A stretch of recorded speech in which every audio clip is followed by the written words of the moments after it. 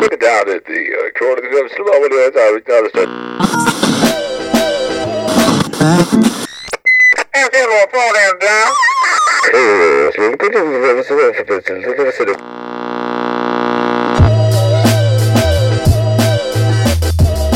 What is happening, everybody? Welcome back to another episode of the podcast. Thanks for tuning into the program once again. If this is your first time listening, fresh episodes are coming at you every Friday, so check those out. Also, hit subscribe wherever you're listening. Hit rate and review on the iTunes. That really helps the show propel into the iTunes charts, and it only takes a couple minutes to just hit subscribe, hit rate and review, give it the 5 stars, say a few nice words, and then you're directly contributing to the sustainability of the show, and it is much appreciated. Just want to say thank you to all the longtime supporters out there. We're closing in on 2 years here, and I am very proud to bring you yet another episode 91, which is kind of this look back on 2017 and many of the episodes that happened. And I've kind of spent the last few days editing this thing together and finding portions of conversations to kind of mash up, and some of my favorite moments and some of the things that have been said, and kind of share those moments as one big collective piece. And it's been kind of a trip to edit all of these together over the last few days, and I've learned that not only is there a lot of different kinds of music that is shared through this podcast, but each person that I talk to in conversation on this thing seems to bring out a different energy in me, and so it's been kind of a trip to check out. And this whole thing has really been a blast for me to have the privilege to sit down and talk with people and learn about their art and themselves. Has been a really special thing for me that I thoroughly enjoy, and it's become a big part of my life. So thank you again to all the supporters out there and all the people that continue to show up to bills that I'm putting together and things like that. I'm stoked to continue to create in 2018 and release some projects that I've been working on, and just to continue to kind of push myself to not be afraid to try things and just keep putting my ideas out into the world, and not just keeping them in my head for myself to go crazy about. And that's another thing that I've learned through this podcast is many of the people that I get to talk to, sort of reveal that how important their creative process and making art is to their mental health and whatnot. And I just always appreciate when people are willing to reveal some things about themselves and kind of humanize themselves. And yeah, it's just been an incredible thing, and hope it's been inspiring to others that are thinking about putting something out or starting a podcast or whatever. Just do it, man. Do it for yourself. You never know if your idea is worth anything. If you don't pursue it or execute on it. And this podcast is hopefully an example of that to some others. So, much love to everybody. And this thing is going to be a doozy. It's probably the longest episode in program history here on the Dan Cable Presents podcast. So I don't want to waste too much time. We're basically just going to be jumping in and out of a lot of different conversations, and you'll know who I'm talking to, so that maybe you can reference back. If you hear something and maybe you missed an episode, you'll be able to know who I am talking to, so you can go back and check out that episode. What I want to do to kick off the show is, before we're gonna kick it off with my conversation with Rashid Jamal, and he also had DJ Quaz, who we'll get into another chunk with later, but we're gonna kick it off with a portion of their conversation with me, which happened the first week of January of this year, so taking it back to about episode 40. But before we get into that, I do want to play a track. This is I guess this is my favorite local track that came out of Portland this year. Just a tune that I have been playing almost daily for the last few months, and it's from my friends Corgi and Bass, and they put out an EP this year. It's volume 2. And this particular song, it features my friend Dusty Fox from Two Planets, and he's been on the show with them, as well as an episode with him and Gaspar, a producer that he works with. But so the jam features Dusty Fox and also Catherine Feeney, who's just got a killer voice. And this song, man, I don't know what it is about it, but it's been a banger for me, and it's been one that's just getting consistent rotations for me, and I just really dig Corgi and Bass. If you have not seen them in Portland, they were on the show last year, so they're not included in this mashup of conversations. But Corgi and Bass, killer 2-piece, killer duo.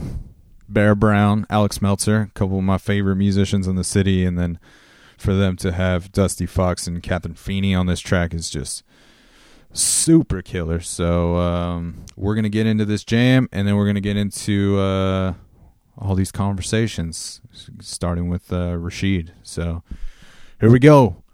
We're doing it. Happy New Year, everybody. From the Dan Cable Presents podcast, this is Corgi and Bass with Bitter Horizon.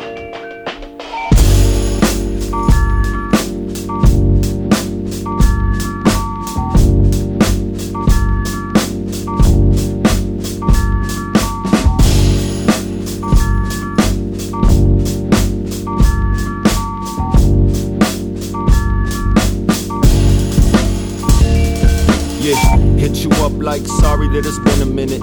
I just needed space, miles being made from inches. Felt the distance, division has got me acting different. And told the vision on tracks, you used to ask to listen. Something missing, radio silence, signs of time passing, masking these unaccomplished assignments. A somberness in a moment of signs of seeing people going.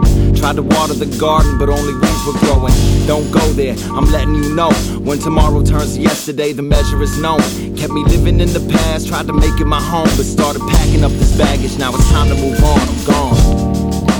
We can begin again. Learn each other as friends. The sun doesn't rise on the bitter horizon. There's nothing for us to defend. Too defensive and pensive, that's what you're always saying. Push the lead through this pencil, I do my own explaining. Only asking for empathy and some understanding. Sown seeds of a destiny, knowing other planets. Spun out, the sun's out, I'm still awake. Day 3 on no sleep, a pillowcase. K-bumps and yay dust and cellophane. Just shadows of a real escape, still the same. Damn, there's rain on the forest floor. Strange thoughts, my brain lost in corridors. Moratoriums falling as I begin to listen. Stop presenting the ending and found a new beginning. We can begin again. Learn each other as friends. The sun doesn't rise on a bitter horizon. There's nothing for us to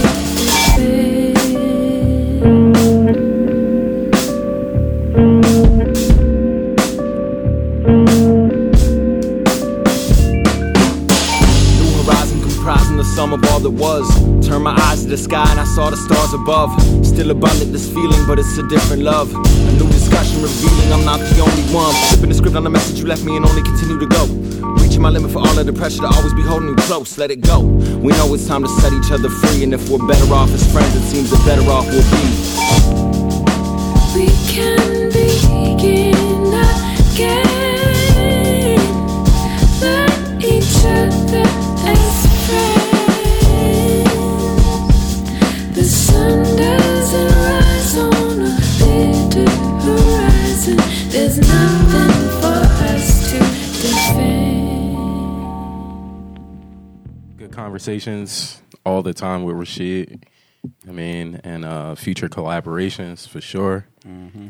And like anytime he needs a DJ, yo, Quaz, I got a show in 2 hours. I'm always there, man. So big supporter. I love his music, love his energy, love the style, and I love just the music, man. Thanks for bringing like real hip hop, hardcore, gritty, soulful music, man. We just became best friends just now on the radio. No, man. I mean, Quaz really has that, there's a style of music that's coming, that's really underground right now. Goes under Soulection. And I got into it like sometime last year, and like I was trying to tell people like, yo, man, like this is where it's headed right now. This is where it's headed. And, you know, I really like punk rock and I like soul music. That's something people don't know about me. That's why I perform the way I do, but I still rap like a rapper. You know what I'm saying? And Quaz, man, he just has a completely different way of looking at things, and his approach towards music and his sense of timing. And then the man is like an encyclopedia for music. I mean, being a DJ is like a prerequisite, but it's like every DJ don't know music the way this dude does. He knows how to play for a crowd. He feels energy. He has a pulse on the universe. You know what I'm saying? So yeah. It's like it's just very fortunate for me to know somebody like that. You know what I mean? And just he's a good dude as well. You know, like Yeah. I've had the pleasure of like meeting Quaz a few times and getting to hang, and just like a warm dude all the time. And just like watching you guys interact in the hour that you've been here, it just like appears that you guys really respect one another and have a good time hanging out with each other, which is just as important as making music together. Yeah, I feel like, man, like I've known Rashid for years. That's what it feels like every time we connect. And like you don't get that certain energy from a lot of people. You know what I mean? So like we can just don't see each other for months. And then like as soon as we connect, it's like we picked right up. Like it was yesterday. So man, big ups to you. Shout out to Dan Cable though. Like Thanks, man. Yeah, DC, everybody. I appreciate it. You don't get enough props on this program. You really don't, man. No, Rashid also like you were talking about your love for punk rock and like soul music and how you kind of express like that through your performance and just like high energy stuff. But then, you know, I don't think it was until like seeing you perform a couple times recently, just got to like formally meet you at the Crave Dog Happy Hour event. Right. And that was the first time I got to like actually talk to you and not just like see you at a show real quick. And you just have like a very calm demeanor to me. Yeah. Like much different than what you do on stage. Yeah. Like I hold it all in, man. I don't know. I don't know what they call it. Like what they call that? Like is that like a dissociative personality disorder? No, You know I what don't know if it's that. But- it just seems like Yeah, I'm just always in thought when I'm, you know what I'm saying? But like when it's time to go, like I cut it on. I know hear what you. mean? And like music gives vent to like all the shit that I hold in every other day. Like it takes me a long time to get upset about stuff. So like if I try to find positive vents for it, you know what I'm saying? So like when you get on stage, like to me, that gives some people time to look cute. It gives me time to throw a temper tantrum if I feel that way. And like I just get to talk as much shit and people just clap. just release all of that energy on stage Yeah. in front of a bunch of people. Yeah. That's a solid outlet for that. But yeah, even just like seeing what you're doing here in the studio, you're just hanging out, writing in your notebook and just kind of diligently working and just seem to have a focus about you as well as just like being able to fuck around here with Quaz. Yeah, man. Like, it's hard for me to fuck with people who don't laugh at my jokes, man. You know what I mean? So, you know, anytime I can make somebody laugh, I feel like, all right, cool. I'm here right now. You know, I ain't going nowhere. that's real, man. You know, I mean, I think life in general, we've gotten too serious about everything, and I think that the whole point of having a good time, you got to have laughter. So, like, if you ever in a situation and you not laughing, then you might as well just Somebody go. finna get their ass Yeah. whooped. That's real. Yeah, man. Matt Randall is here, everybody. He is here. Run. Need more Yeah. cheese than a cheese plate, Oh, man. man, It's gotta such a get fun it. rhyme on that Gotta one. get it. Gotta Absolutely. That's Reset Button off his new EP called Libero. Just seemed to be another one of these MCs that's, really exploring consciousness and self-awareness and how to progress and all the different perspectives on that. So, And I decided to like use it as a form of expression because at first I wasn't open to sharing that with people. So I would just put it in the music because I figured if I tell you, maybe you might not grasp it all the way, but if I could like express it over some music, you might be able to get it more. And shit, I don't know, I just stuck with it, and it's become like my way to like stay sane, pretty much. who were some of the early artists that had an impact on you when you were writing for the first time? Notorious B.I.G., Heavy. I really like Biggie more than Pac initially, and I would get ridiculed for that shit. I won't ridicule you for it just because I fall to that side of things. But Yeah, I mean, I guess I just was so intrigued by the storytelling and like his schemes and shit. It was so dope. And then he also said, he was talking about One More Chance and how he was just saying the best club songs are the songs that were made for the club. Like he didn't make that with the club in mind. So, that's kind of how I look at shit too, because, I could try to make a club song and shit and like, oh man, I'm about to make the songs go tear the club up and shit. And it might not, so maybe just make a song, man, and it might impact, yeah, man, if your intentions are pure, good things usually happen from that, Yeah, so I mean Biggie, but Nas is a heavy influence on me. Eminem,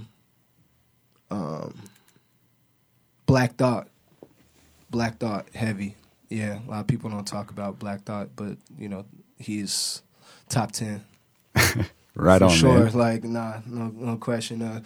Mos Def, Talib, Common, people like that. Absolutely. Yeah. So really, those dudes that are talking about the real stuff. And Yeah. Because I used to go by Chose or Chosen One and shit. And I shorted for Chose, and I was like rapping about like that was around like 50 Cent and shit just came out, so I was like rapping about shit I wasn't really doing, And I put out this mixtape called Chose the Untouchable. So funny, I was just trying to like state my claim, And my brother heard it. My older brother, Seldom Seen, shout out to him. His birthday was yesterday and shit. It's like my pops, pretty much. Like he was there. My pops got sick and passed and shit, but he was there for me. And he was just telling me he heard the mixtape and shit, and he was like, "Man, like, did you kill all those motherfuckers you were talking about in the songs?" And I was like, "No." But he's like, man, nah, see, like, it's good. Like, I could see it working in the industry and shit like that. But I feel like it would be better if you were just doing your shit, because that way no one could pull your card or anything like that. You know what I'm saying? Like, who like, wants to be in character all the time? So that's kind of how I looked at it. So I dropped the name, and I just go by my real name. You know what I'm saying? And it's just the best way to just give myself, especially now I'm a parent and shit. I'm not trying to be out here acting and shit. You know Yeah, what I'm for saying? sure. I think that's just also like Bringing the real. being a part of the process of being a growing artist, though. It's Of course, yeah. I'm almost 30, man.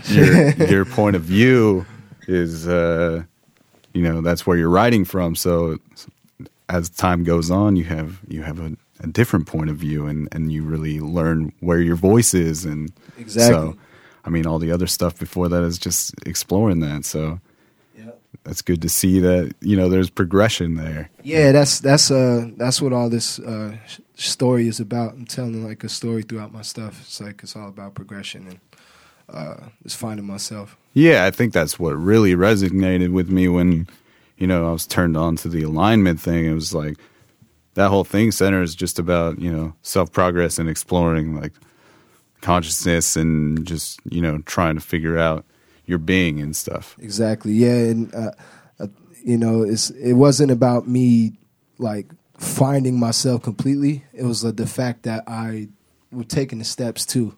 So that's what alignment is for me. It was like aligning myself with the things that was going on, and just like finally like taking them head on and facing them and putting them on these songs. That's why, some of the things I was speaking about were shit I was going through and I had to sort out with, so that's what alignment was for me. It was just like putting it out there so I could like make sense of it and try and work past it, and that's what Libero is about, is me freeing myself from those type of situations, Yeah, for sure, man. And just like we were talking about in the other room before we got in here, that authenticity is hard to deny. So when you're talking about, stuff about your son and stuff through your lyrics, I mean, all that stuff is very powerful, like a great narrative about what's going on around you and whatnot.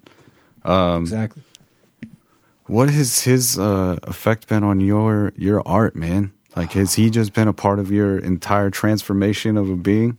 Oh, hell yeah. Yeah, most definitely, man. I feel like I was stuck because I knew we were expecting, So I was like, you know what? I'm just going to, like, go through this process, and once he's born, see how that is, and then, like, create and then, put some shit out. So he definitely, like, if he wasn't around, I probably wouldn't have been able to, like, really hit home the point I was trying to on alignment. So, he transformed everything as far as my music and just the way I move and operate, too. Like, I'm just, way more mature with how I make like handle situations and go about everything because, I have a life to take care of. So, that's life-changing, man. If you have children, like, you should know, like, that should change everything. It should make everything, like, come into perspective for sure. Wim Grace. Well, actually, we didn't have any music growing up when I was a kid. We lived in a really strict household, and it was like the music we sang at church and classical music. My mom's side of the family is European. I'm from a family of immigrants. I was born in the Philippines, and we would go to the symphony with my grandparents on special occasions. And even then, I mean, I've always been a really eccentric person. I would listen to the music in the symphony, and I would close my eyes, and I'd put my hands palm up on my lap as if I could, like, soak in the sound. I don't know. I was just mad about it. I didn't actually know you could be a musician. That was kind of a surprise to me. I didn't know people were musicians. So even at a young age, like you were saying, though, it was a very, like, religious experience for you, like, hearing music and... Yeah, I mean, that's the closest. I mean, that's the closest thing I could probably relate it to is transcendent, Yeah. I felt connected to every aspect of existence with a vibration, and it's always been that, no matter what I'm listening to, So it wasn't, I didn't hear some, like, pop song, and I was like, ooh, I want to make music like that. I was just like, I want to feel connected to everything. Well, since everything is vibration, I mean, I suppose that is the case, right? I mean, we all are vibration. Everything is vibration, so you're just connected with everything. So you were just maybe on a different level. Yeah. and that's how I'm feeling. It sounds like you're on another level. So. Yeah, and your music, I think, that is what it encaptures, is like that feel. It's very transcendent, and it removes me very much when I'm able to plug it into headphones. Kind of removes me from where I am, and it just, like, allows me to drift off into this world that you create through it. So it's very cool. That's awesome to hear that it does that for people. Where do you channel all this energy from? Like, what is inspiring your compositions? Oh, Jude, everything. Yeah. Yeah, I mean, it's always been really easy for me to write music. It's always just been very, very natural. Like, I just don't think about it that much. And is your art and your songwriting just one of the ways that helps you deal with existence here? And yeah, it's the only way I can deal with existence. I don't know about everybody else, but damn, it's fucking hard to be here sometimes, you know? Yeah, I just feel like listening to your music and you know, seeing like some of the things that you write just feels like you're really into exploring your consciousness and the different elements of that, and not just what's going on in front of you. But so, I think I was always told that, you know, you could do anything you wanted, and I think I always believed that on like a molecular level. It's like if I really, really, really believed it, I could grow wings. I just don't really believe that. I've never gotten to that point. And so I think everything I do is just an exploration of like of existence and growth. And I always, for some reason, I feel like I see like a little bit, I don't want to say more, but like maybe just like a wider vantage point than a lot of people. And it makes me kind of strange. And then I also always wanted to understand like what it was I was seeing and why other people couldn't, and also like being able to communicate that. And then there's probably someone else who sees more than I do, you know, or differently, a different hue. And I wanted to understand that. It's absolutely. a connection, yeah. That's the trip of life, is that we're all here and we're all in the same room, but we're all like seeing things from a completely different perspective. So it's very interesting, and I think your music is such a cool insight to the things that you see, and provides such a really cool landscapes for that stuff. So Thanks. I dig it. I feel it. Thanks for feeling it, Yeah, man. absolutely. It seems very next level to me. Blossom. Yeah, it was very cool to see your performance and just to meet you. You seem to have this very warm presence to you, and very full of life and charismatic, and just you. Yeah, you just seem like you're like you're in your flow, like and I'm just trying to have a good time. Full of light. It's very apparent, and it definitely comes through in your tunes, I think, and the vibes that are on the songs. Thank you. I have a lot of help from Neil Vontelli, who's here with me right now. One of many, but yeah. This dude is a killer producer. So good. People are starting to listen to singers again a lot more, and people are going back to having singers on their songs, and it's really, really been nice to see that and feel kind of that space and that vibe coming back again. Yeah. Because that's what I grew up on. I grew up on like love songs and R&B, soul, hip hop for sure. But there, you had Faith Evans, women like that singing on hip hop tracks too, and I thought that was pretty dope. Yeah, it's. Do you feel like there's a reason to any of that coming to life again? I think that when artists started mixing fashion with music and starting to dive into the aesthetic and having their music have a whole aesthetic, and in fashion, recently in the past couple, 4 or 5 years, 90s has really been a huge trend. And artists have been really enjoying that self-expression again, and that's made them kind of dig into the archives of what inspired them back in the 90s, or what inspired them to kind of love music or be about music, and people are trying to bring that back because it's nostalgic and everyone loves nostalgia, It seems to be a lot of vibey shit going on right now, and it's fun. It's fun to listen to and experience, and just speak a little bit more about what you're saying as people like getting into the fashion, or like just I feel like a lot of the music, like the artists themselves seem to be diving more into like the visuals that are part of the show, or just be more a part of the artwork. And you see some of these people that are just unreal, and they can really dive in and master like every facet. Like, I don't know, it's just great to see people taking like all aspects of it. Yeah. Well, it's really thematic now. Yeah. Yeah. And like one thing I noticed too, at least like growing up, looking at how you're taught to find one career or one path and excel in that space and don't go out of your lane. And I think people have started to access that you can have multiple lanes on one freeway, you know? So it's like you can access all different sorts of the things that you enjoy and utilize those passionate things that you think could only be a hobby can actually be helpful to your career, your path, or help you be inspired in that aspect. I know starting to like be interested in music videos or things like that has helped me be more creative in how I write my songs, because I know like this is how I want that You're to writing translate. for that then? It's all connected. Yeah. It's much more of a Renaissance thing to be like dipped into a lot of different things. And I think that it plays into, you know, hearing more vocalists nowadays as well. Like genre lines are really falling apart because of that, because people are starting to dabble in different things, spend more time with people that listen to different music. Yeah. Like beats that would have traditionally only been rapped over, people can sing over now, and people are enjoying. It's just a lot of stuff getting switched up. A lot of walls broken. Yeah, it can't hurt to be more dynamic in any way. So I mean, you're really just like investing in yourself when you're pushing those limits and seeing like what other areas you can get involved with, like in any of your production and stuff. It's just going to give you more attachment to it. Yeah.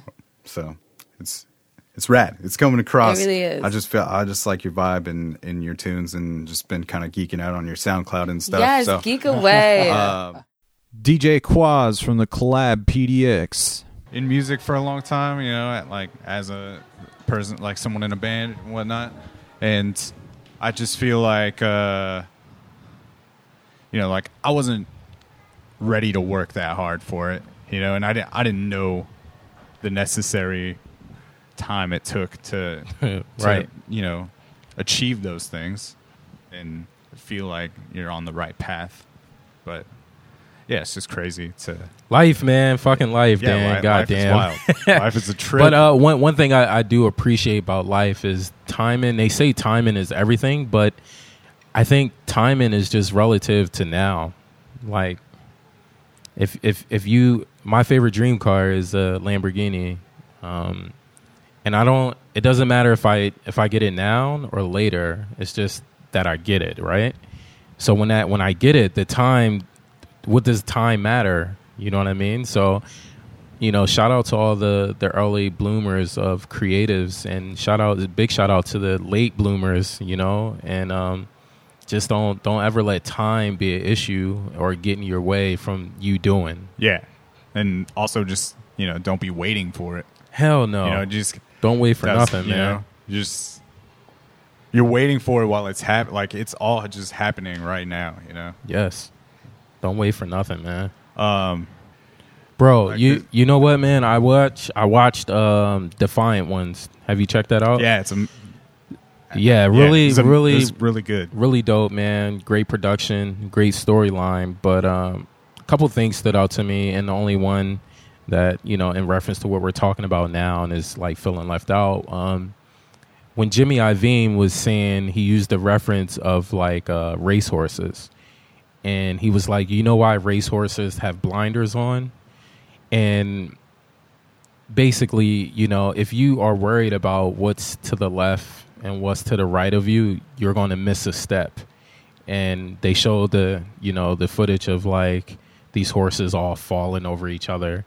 And that really made sense to me, man, because if you focus on yourself, you don't have anything compare yourself to, because if you're staying in your lane, if you put that energy and that focus on self, and this is something that took me a long time to understand, because I played sports, you know, I was an artist, and I always wanted that belongingness to like feel a part of something. And then I realized, like, the more that you're actually yourself, it takes off the energy of worrying about how you compare to someone else or something else. So, you know, the collab is here for people to not even worry about that. Like, it's a collective of people all with self-identity that respect themselves and not looking to get one up on another person. So, Chris Young, editor-in-chief of Vortex Magazine. Yeah, just a couple things, I guess, to like close it out. You're 3 years deep now on this.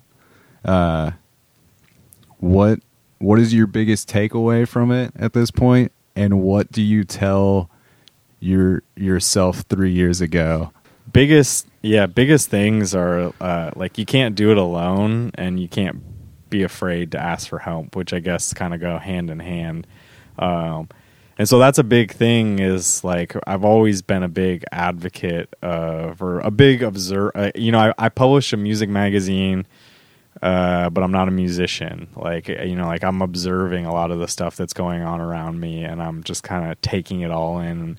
I'm looking for themes and patterns, and just, trying to figure it all out without actually being the guy that's like on stage playing the gigs. And so I observe a lot of like really, really talented people that are doing things because they're passionate about it. And that goes for musicians and visual artists and like a podcaster like you. It's like, we're all the people that put out the best stuff, the best work, are often like, maybe they're being paid for it, but they're also often doing it because it's like they really care about it, and that's why the work that they put out is good. So I've always been a big advocate of finding out ways to like collaborate with those people and bring it together. And that's very much how we met. Just like, it's like, yo, you had this awesome podcast, like you've been doing really quality interviews and putting out good videos. Like, our content is like, we're traveling on similar roads that are parallel to each other. It's like, maybe we can like put this thing together and like travel a little faster or something like that. So I mean, that's one thing, is like, you always got to look at the people that you can work with to partnership to further each other. It's like, if you're aligned in terms of your mentality, and there's so many people that I'm aligned with in terms of mentality, whether it's like X-Ray or PRP or so you can't do it alone. Like, look for partnership, like look for collaboration, like look for the good people that are around you. And then, the hardest thing with the magazine, because I can be pretty anal about certain things, and I guess I have a pretty good dynamic with our graphic designer, because like, we just like go back and forth and meticulously tear stuff apart before we publish it. But that kind of process is really time consuming. And like, again, maybe that's why we only put out a quarterly magazine. Yeah. But the point is, though, it's like, you got to figure out the ways where you can ask for help, because there's only so much time in the day. And, talking about like getting burnt out or whatever, it's like, there's also a lot of people out there that are really good at certain things and would be really gung-ho to work with you in certain ways, so you got to be willing to be pretty like open about where you're at with your situation and your business, and have a very realistic take on what's happening with you in the present moment, whether or not that aligns with like where you really think you should have been, or what you should be doing. But it's like, you got to be able to be like, yo, hey, I need some help. Like, who can come in here and like help me put on this event? We end every episode of this podcast with the guest saying it's a program. I know how we end it. This is the opportunity for you to give us a good "it's a program." It's a program. He nailed it. From episode 50, Small Million. That's right. It seems like you guys work very well as a duo. Yeah, it's great. It's really great because we can delegate responsibilities. I find it really nice just working with one other person, like one relationship to manage, and a really easy back and forth. Like, absolutely, because that's the hardest part of a band is managing those relationships. So when you only have one to focus on, it really it's only one person to argue with, and and we argue very constructively, don't we? Mm-hmm. Yeah, least of the better. He just agrees with me. It works. Yeah. How much has Ryan changed the way you write?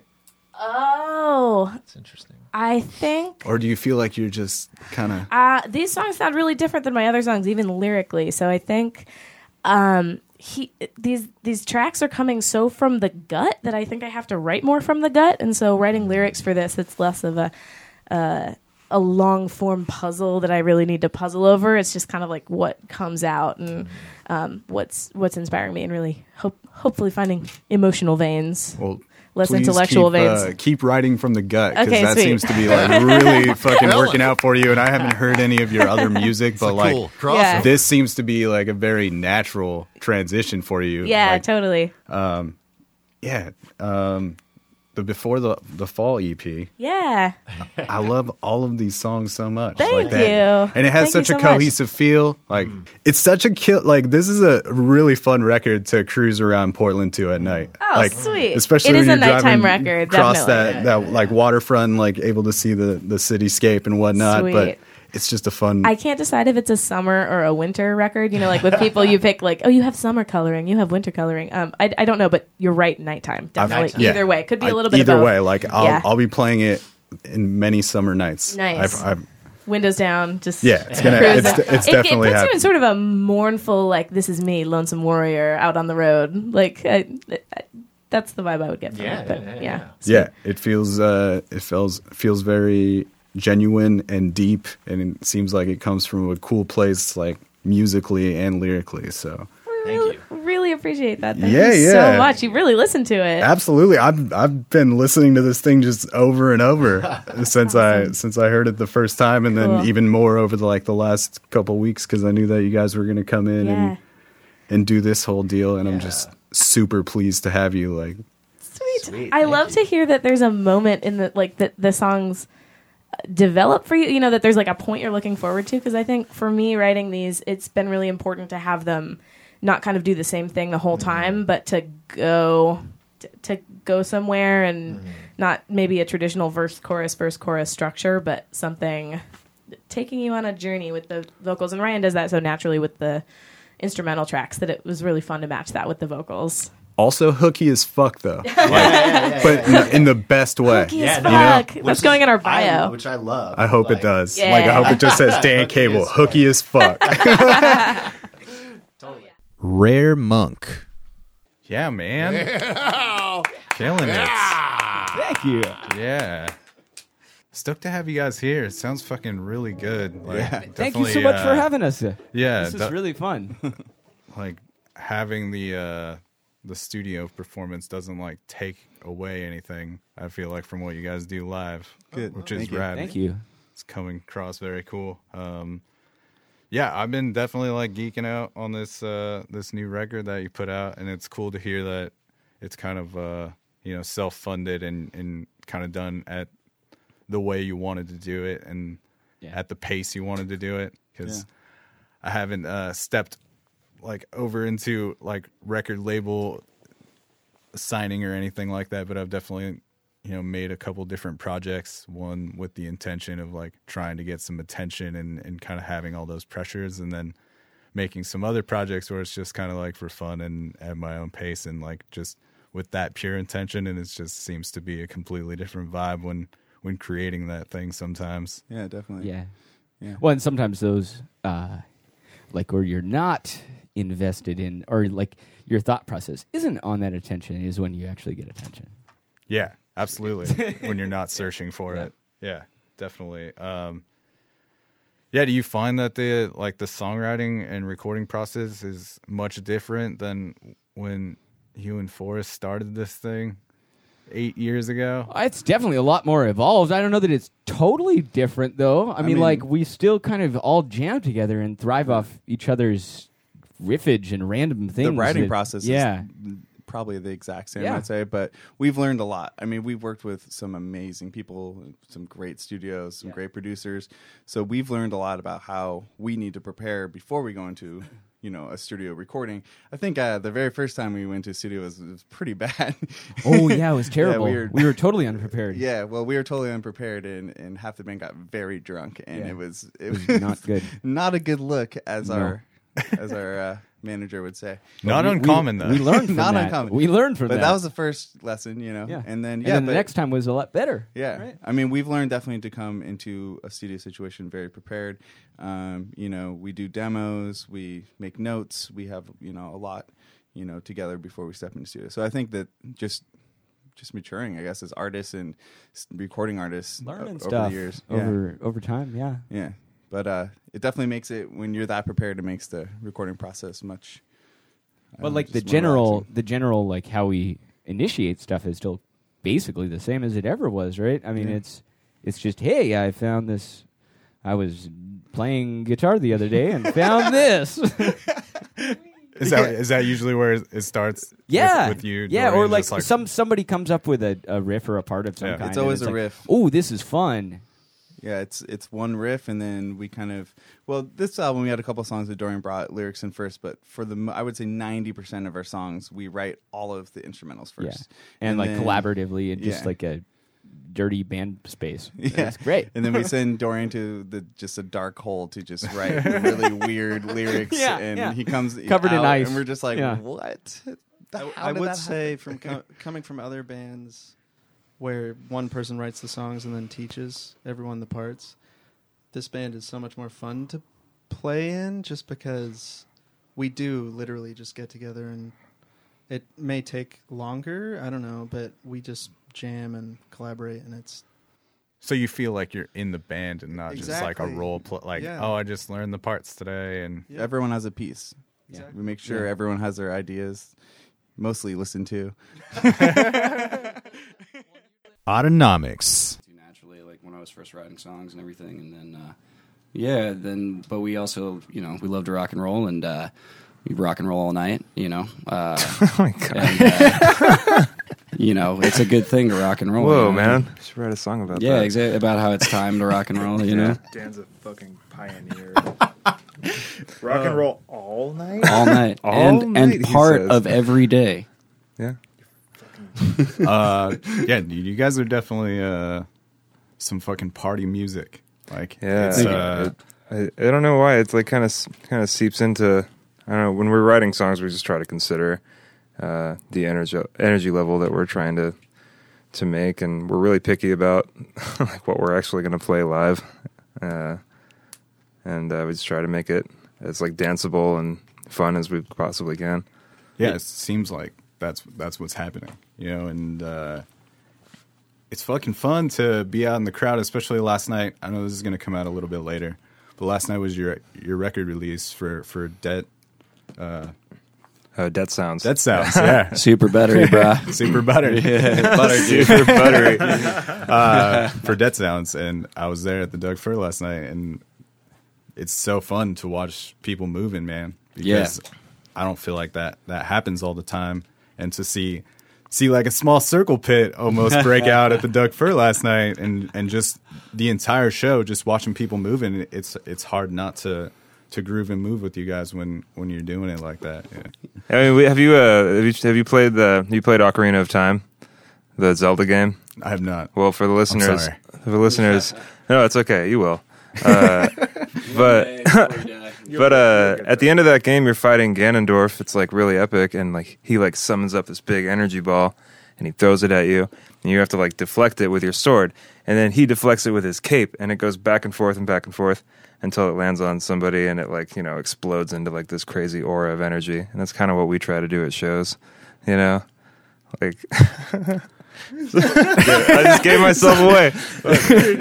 Dude, like, oh my God. We play shows a lot like... Just me. We play shows a lot like we play video games, which is like all the fucking time. And, Hey. Hey. Well, this is... I mean, as much as... This is a video game. As much as time allows. We're a video game band.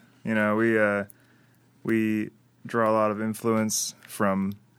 Like Evan said, Ganondorf. Yeah, that was a breakthrough for me. Actually, yeah. I remember when I beat that game when I was 9 years old. I was like, I know I want to be a career musician now. When I beat Ocarina of Time, that was the defining moment in my music career. Yeah. Skull Diver.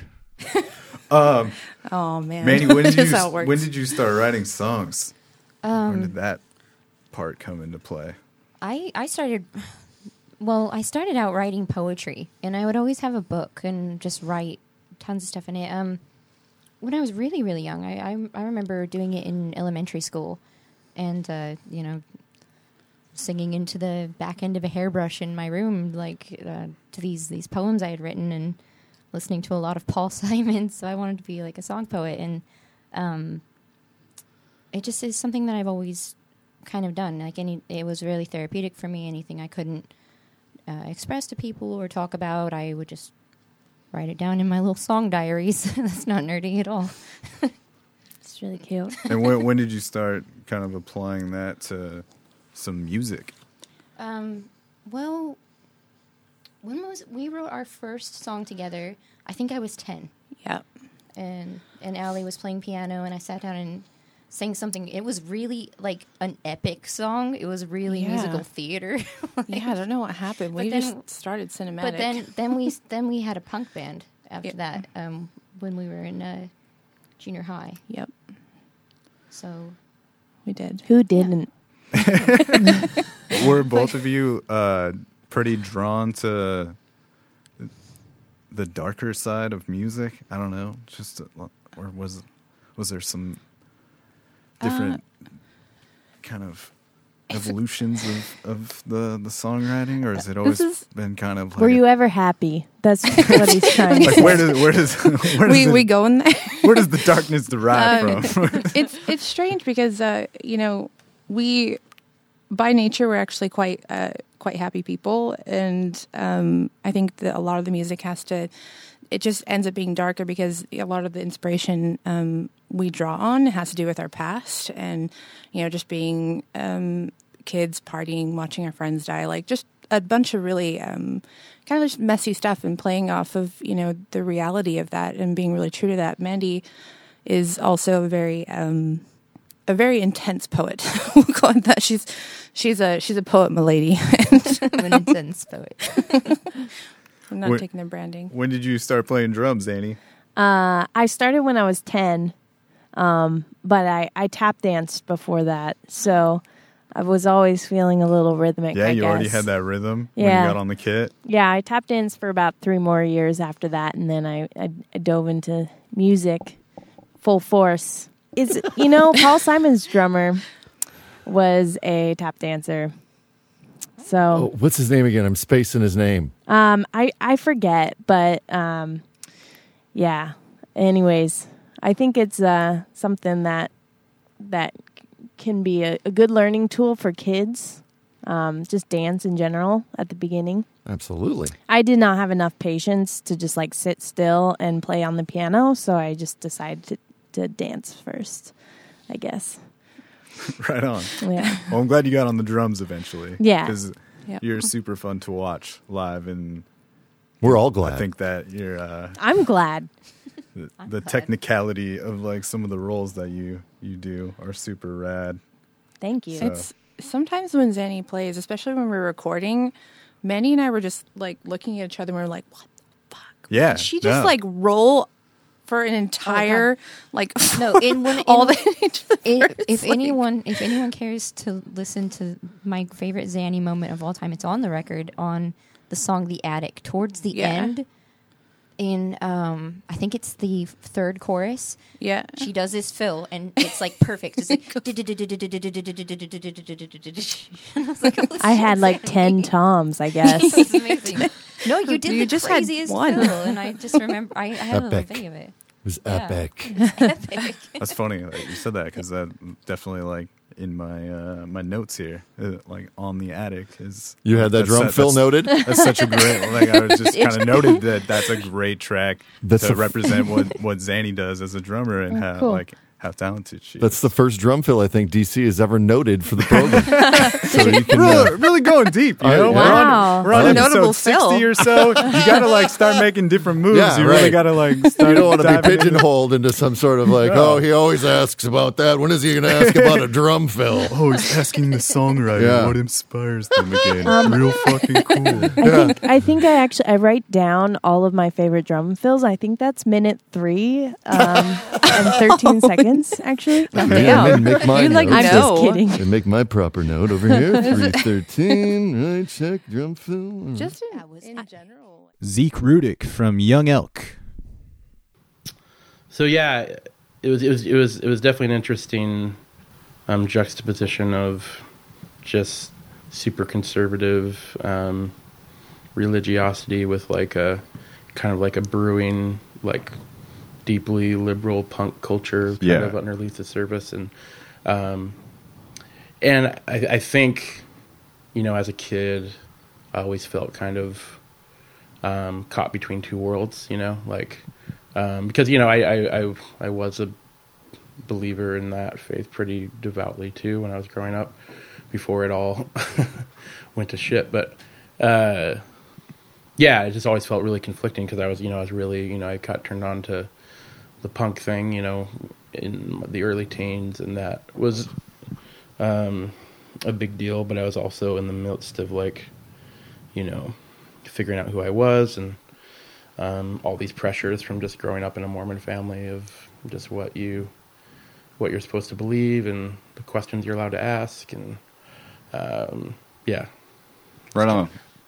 Did you find music pretty early on? I mean, yeah, in my family, music was always there. I mean, records were very much a part of the equation. Always grew up with you know, Elvis and Waylon Jennings. I think I started discovering, like, more. I started discovering punk when I was like 13 or 14. I mean, not unfortunately, but this seems generic. Like, I had a crush on a girl, and she, like, really liked Pavement and Sonic Youth and stuff, and that's kind of what got the fire started early on, and then it was just history from there. And then I just immediately, I mean, after that whole thing passed, I mean, I think everyone was waiting for it to be a phase. They were waiting for it to go away. It never really went away. As far as, like, music, like, yeah, you, like it kind of grabbing you and you kind of just, like, really diving into records and bands and all that stuff. Yeah, I think they expected it to be like, oh, this girl thing's over, so now he can go back to just being a Boy Scout or whatever. But it never happened. I mean, I think it's part of my upbringing's fault of, like, just constantly filling my head with music. So I actually just became an instant obsessive, you know, just to the point where I just listened to everything I could and read every, like, music biography I could. Like, I mean, my dream job at the time was, you know, outside of just being in a band, was, like, just to be a, you know, like a rock writer, you know, like Lester Bangs, and you know, that's what I really wanted to do. And I realized just you know, probably about 5 years ago, that I'm always going to be the guy who's going to be processing what he's going through, what I'm going through with music. It's just always what it's going to be. And I think I hit that stride when I a band that predated Young Elk was this band Violent Psalms that I was in, and I mean, that was kind of my first foray into, like, actually leading a band. And because before it was like I was playing drums in bands. That's kind of like all I've ever done. But yeah, with Violent Psalms, it was like my first foray into, like, actually telling, you know, really personal, intimate stories, and that's just what seemed so natural to me. I mean, it can be uncomfortable for the people around me, but it's yeah, it just seems to be the only way I can do it, like, honestly. Yeah, man, I it all resonates a lot with me. I'm always drawn to that type of thing, and also just from a songwriting aspect, I feel like it's always been easier for me to explore my feelings through writing, and it's been such a positive tool, and I don't know, it seems to be that way for yourself as well, and in such an interesting way to be able to just pour some things out and then kind of look back on them or look at them from different angles after they've been put down. Yeah. Definitely interesting way to feel your emotions, and I mean, especially when you're playing those songs over and over. I would imagine that it's easy for you to take yourself back to those emotions, and sometimes that can make it hard to let go of those emotions as well. So it's an interesting thing. Yeah, for sure. Yeah, I think. I think one of the things that has surprised me about the Young Elk record is, you know, I think I mean, for my whole life, like how you're describing, like, it's hard to let go. But, like, now when we finish this record and I kind of, you know, I'm surveying it now, I'm just like, oh yeah, I said that thing and I'm okay with it. I'm not like, it's not going to crush me to keep singing these songs, you know? Like, it's helped me, like, okay, I made peace with that thing. I may not totally resonate with the whole thing, but, like, yeah, that was necessary. And it was whether anyone gained anything from it or it was just felt like a narcissistic, exploration. I mean, at the end of the day, I was like, oh, okay, yeah, I can move on. Let's move on to the next thing, and I can still enjoy this and appreciate it for what it was. Yeah. Luke Neal from Portland Radio Project. As someone that's facilitating these types of conversations, do you feel like you're more vulnerable in the state of performing music or being like engaged in these conversations that are happening? Is it? That's a really great question. I think it's easier to be on stage from the aspect that you can control everything. Is not a conversation. Yeah, so that's a little weird. I think that's a vulnerable thing when you're maybe not comfortable. But if you're comfortable in your wheelhouse in the music business performing, you're controlling everything you can control. I could still be 100% at the top of my game on the radio or feeling really comfortable, and stuff can still go wrong. You know, I've had plenty of times where I've forgotten to turn off the automation on the song playlist, and I'd be hearing a song end and doing a really smooth outro to intro my guest again, and the next song fucking blares up, and I'm like, no, you know, and that stuff happens. So it's pretty vulnerable to get those, and those things can shake you. But I also think I look at it that I've been talking longer than I've been playing music, so I could probably talk my way out of a situation, an awkward situation, easier than I could if a guitar string broke on stage or something like that. But yeah, I think conversations are always more vulnerable. And even though in what you do and I do, we may feel it's repetitious, some of the questions we ask, it's important to ask those questions, but then to me, it's also that pinwheel game of like, choose your own adventure. You know, as someone's answering a question and I'm listening to it, I'm trying to, I mean, you know the game, you're trying to, what can I do to progress this story without also not asking something a little too deep? I think the hardest part of doing an interview or like facilitating a conversation like this is listening to the answers being given, because I mean, usually I walk into the conversation with at least some notes, and they're not necessarily all questions, but there are at least some guidelines of where I would like to push the conversation. But sometimes that's not where the conversation goes. So you really got to listen to what's happening. And I think that can be hard sometimes because you're listening and trying to remember, like, think back to those notes and like where you want to take it. And just like you were saying, is just like, it is choose your own adventure, you know, just kind of got to let it be sometimes. And just like, because that's probably where the good stuff's going to be.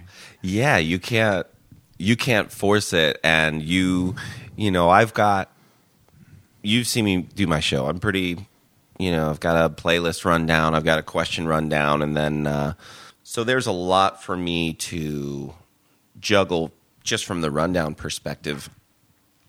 And since PRP is an independent radio station and we're funded by supporters, we don't have to have commercial breaks. So that's a benefit to me in the radio game, but there's still exactly what you're saying. When you're asking questions and thinking about them, I'm also thinking about my segments for the radio going, okay, we need to get back to some music. I'm fortunate enough on my show that it's an interview-based show on Tuesday nights, but I still have to play, you know, I still try to get through 20 songs in 2 hours. So there's sometimes a lot to juggle, and it can get weird. And then I always like it when a guest is just cracking up and making us laugh, because I know they're in a good place. Or, you know, even on the other side, when artists tear up and cry, it's like any one of those visceral emotions, I'm good with it. We got a hot episode today. That's right. We got Isabel here. Yeah, you mentioned that there was, you know, an acoustic guitar in the house. Mm-hmm. Like, how early did you start playing music? Man. I feel like I should be a lot better for early. Yeah, my dad kept this old family guitar from his side. And it was this really baby Martin, and it was beautiful. I mean, it was ugly, but it made beautiful sounds. And he kept it around, so all of us kind of tinkered with it. End of elementary, middle school. My brother probably picked up on it the fastest, but I've been playing it, at least closetly playing it, since middle school. And then sharing, probably outside of my family, that probably wasn't until like end of high school, where I finally admitted to like my teammates and other people, like, yeah, I write songs and I like them. Yeah. Were you just like early on in the songwriting, as far as lyrically, were you just like spouting off poetry, or were you just kind of just using it as an outlet for all the crazy things going on in your mind? Or yeah, that. Definitely that. I don't know if I probably thought I was much more poetic than I was. My uncle that lives up here, he's always, when he works with me with songwriting, he's always trying to tell me to balance that like Dear Diary-ness with, that sounded like I said diarrhea, with like being honest and transparent and personal. No one thought that. Man, I heard diarrhea loud and clear. Oh, okay. Well, anyways, trying to be transparent, but also making sure that it's not so, I don't know, like hard on your sleeve that no one else can connect with it because it's so personal. But I still struggle with that. But early on, it was definitely my thoughts, my opinions. I was definitely shy when outside of my family. Inside of my family, I would say whatever I thought. But outside of that, definitely shy. So songs, it was something like I could persuade someone to something or tell them how I felt or argue with them. But if I did it through song, for some reason, they were willing to listen to it and hear me out versus the panicked ears getting hot and red, hand shaking if I tried to do it just like in spoken word. So yeah, I totally relate to that. It's very it's very much easier for me to put my thoughts down like in song and even express them through song. And I know obviously, you're afforded the time to do that when you're writing a song, so you can, just put some more thought into your thoughts and expressing those emotions. But I've definitely had a few people just kind of say like, it's really interesting to me that you're willing to go out and play music in front of people and say all of these like very vulnerable things, but you cannot have a conversation to express these emotions. No, I agree. And I think it is somewhat of an enigma. I mean, I feel like they can exist side by side, but I do admit that it is strange that I can come out with something and say it and then be done. And if they were to ask me that in person, I would beat around the bush or get nervous or just avoid it altogether. Yeah.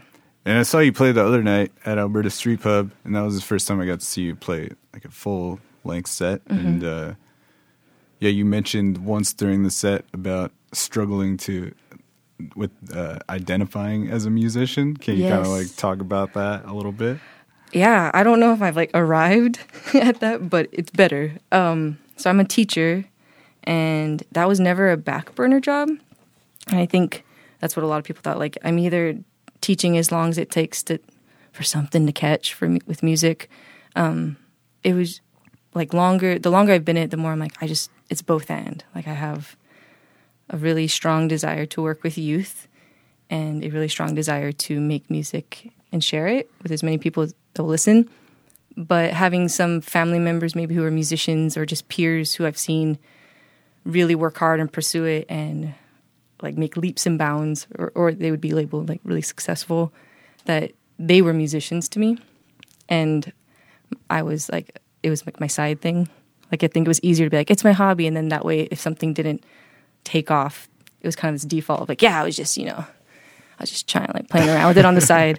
So when I know it's been coming about sooner or a long time.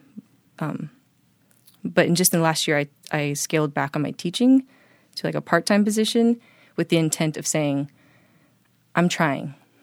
Like, I'm actually like coming out with what I already felt for years and years. And I've actually intentionally been writing and trying to play and listening and making space for it. And now I'm just going to tell everyone who's around me, like, it's not just a hobby. I've been doing this. So you can keep me accountable to it. And if I don't know. It felt like it was opening me up to people being like a musician. But, do you know enough? Do you have enough connections? Are you good enough? I'm like, I don't want to answer all those questions, so it was just safer to say, oh yeah, I teach, and then I just do some music. But you've got to be like, you're the cool teacher, right? I don't know. They came out to your show. That was cool. Yeah, that was cool. That was cool of them. Yes, I said cool 3 times right there. She's got to be the cool. I did it. Well, I did. Oh, in the yearbook, you know what are they called? Where they do like most likely to succeed. What are those? Those are things. Yeah, the deal. Those things. Yeah. They did one for the teachers, and I got best listener. Best listener. Which honestly, I take great pride in. Yeah. But it didn't say coolest teacher, so I'm just not gonna call myself that. But I am a great listener, supposedly. I feel like I would like to take that one. Right, that you can own. They've actually given you that credit. I would like a medal. I feel like when students start attending your rock and roll shows, you're right up there. Okay, you're cool, probably one of the cool ones, I would Okay. imagine. I'll take that. And I bet that you're someone that they are, inspired by. I think, I hope. And maybe have a different connection to. Because, I don't know, I had this teacher, Mr. Williams, in high school, and he was my favorite teacher. And I think, we all knew that he played in bands growing up, and still, at that time, he was still playing shows here and there on the weekends. And he would talk to us about that, especially those of us that were also playing music in high school. And those conversations were more important than anything, I was being taught other places just because there was that relatability. Yeah. And, he showed up to our first show, in high school at the record store. And, that shit was cool. Yeah. And he would walk around, telling other students, hey, Dan Cable? He's got a band, they're good. They're cool. Good. You should show up. Yeah, absolutely. He's like, good show last night. It's like, oh, cool, man. Mr. Williams. No, it makes sense. I mean, I guess I would have wanted that. And I think maybe I had that more in my family. But yeah, that would have been. And when I say those things, what was it, Mr. Williams? Yeah. Rest in peace, Mr. Williams. Really? Yeah, unfortunately. Oh. But he was the best. Cool, he was a man. cool dude.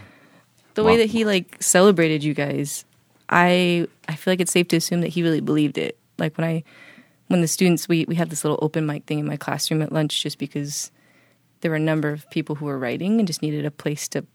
I mean, I kept thinking about how nervous I was to go out in Portland and do the open mics. I'm like, why don't we just do one in the classroom at lunch? If I was nervous, they must be really nervous. And when they would play, I'm genuinely excited. Yes. Yeah. Your start. So I feel safe to assume that Mr. Williams was genuinely stoked about you guys playing and getting out there. Yeah, and I think he just, he understood the importance of it. Yeah. He maybe didn't think we were going to be the best band of all time, but he believed in the importance of that. So Yeah. I think, you have that perspective where, if you catch some kid just writing lyrics in the room while they're supposed to be doing something else, you might have a different understanding of that, or how important it is to them to be doing their art. Yeah. And the off track stuff is pretty productive. Yeah. Yeah. For sure. No, there was one student, he didn't answer the bottom half of this assignment, but I thought they were song lyrics. So I approached him what's this? What are you writing right here? He's like, oh, just, it's like a song. Do you have music to this? And he's like, no. I'm like, we should put music to this. I'm like, this is good. You need to finish the rest of this assignment. But this stuff, this is good too. Run with it. But yeah, I hope so. Yeah, that's awesome though. What is this song called? This song is called Where Do We Go? And it's about losing someone. Actually, no, it's more about the space left when someone dies, yeah.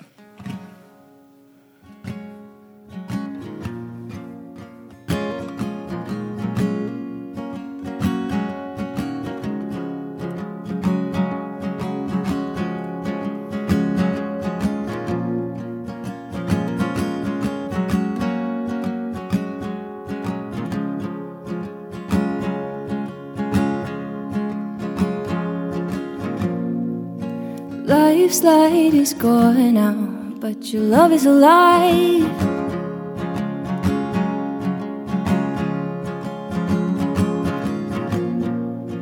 There are ghosts that open up your kitchen cabinets, and they're drinking from your coffee cup. I won't let the new ones fill in the gaps It's no trouble, it's what I want.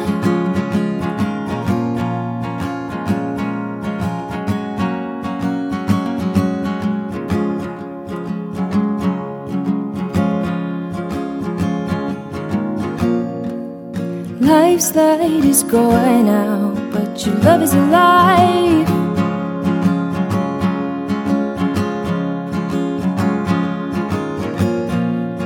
There are ghosts that open up your kitchen cabinets, and they're drinking from your coffee cup.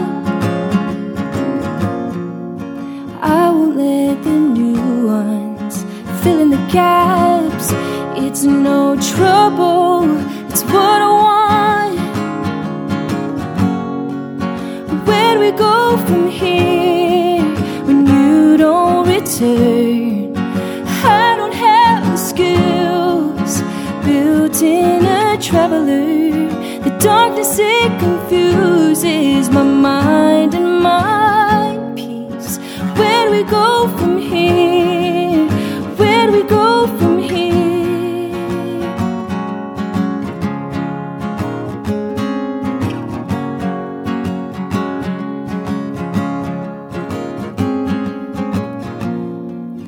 Life's light is going out, but your love is alive.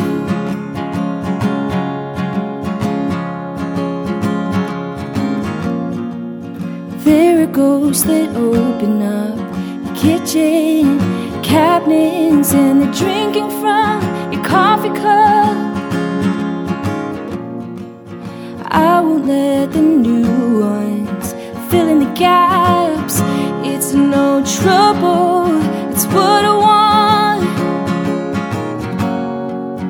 Where do we go from here when you don't return? I don't have the skills built in a traveler. The darkness, it confuses my mind and my peace. Where do we go from here? Where do we go from here?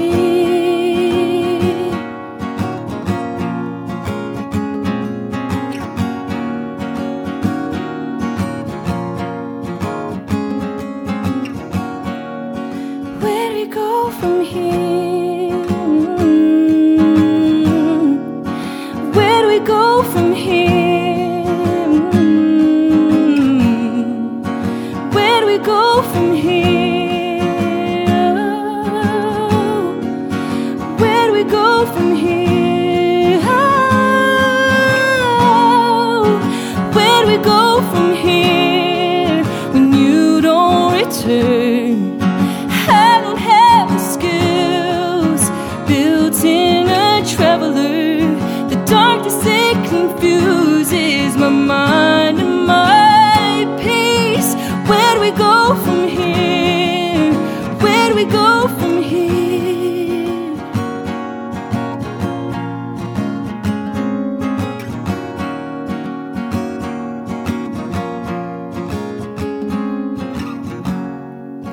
Where do we go from here when you don't return? I don't have the skills built in a traveler.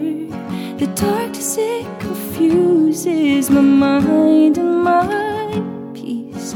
Where do we go from here? Where do we go from here?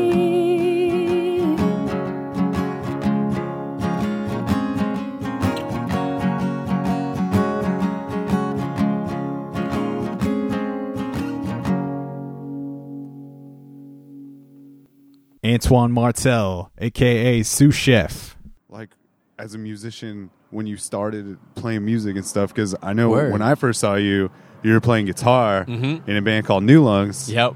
However, I did not know that the guitar is not like your go-to instrument. No. it's more the keys that you're like classically trained on. Yeah. Yeah, so it sounds, I feel like when I speak with most musicians, they always have like some kind of long and colorful history with why they became musicians and all this stuff and like how it all panned out, and mine's no different. When I was like 4 or 5, I started playing piano, right? And parents partially, and also I just had shown like a little interest for it, I guess, when I was a kid, and noodling around my grandma's piano and stuff. But it was classical stuff, and I'm a 5 to 14-year-old kid. It's 9 years of classical music, and I'm not into it. I'm not stoked. I'm doing it because I'm supposed to do it, and I'm putting up a fight, practicing all this stuff all the time, But my parents are good parents, making me do it. And it was when I turned 14 and 15, I accomplished this task. They had made me set a goal when I started playing music. They're like, you need to have a goal. What are you working towards? And I was like, stupidly, 5-year-old Antoine's like, I want to learn how to play Rhapsody in Blue by George Gershwin. Which, at the time, I didn't realize that would take, a decade. But eventually I got to a place where I played, a good enough version of that they were like, all right, cool, you have accomplished the goal that you initially set out for yourself. We will no longer force you to play the piano. What would you like to do? You have to keep doing something artistic. And so, 14 years old, starting to try to understand what it means to be, cool, quote-unquote, at school. So I was like, I'll play the guitar. That sounds pretty tight.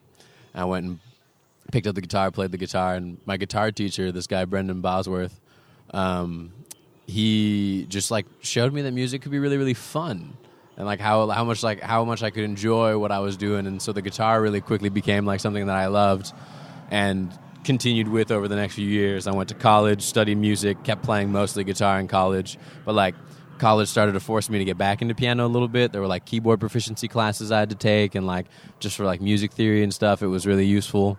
It's the main game now because I spent a lot more time doing that growing up. Now that I've gotten into synths and keyboards and all that stuff, it's become really fun. It's gone away from the classical world, which being older, I can appreciate the classical music a lot more and what I was doing and all that stuff. And I still learn some pieces for fun sometimes, but I'm in a really fun phase now with how I relate to those instruments. I feel like you're happiest back on the keys now. Yeah. Well, I feel comfortable. Exactly. I just there's all this years of forced practice, which I didn't do as much with the guitar. That now I can fall back on a little more just technical bass, which is nice. Absolutely. So, but I started I was living with jazz musicians, and thanks to them, I started listening to a lot more Flying Lotus specifically, and then I became Thundercat, and then all these different kind of LA-based guys, and I moved back here and was listening to Mind Design, and Knowledge, and Madlib, and Dilla got introduced in my life pretty late. I'd say I was very late to the Dilla game.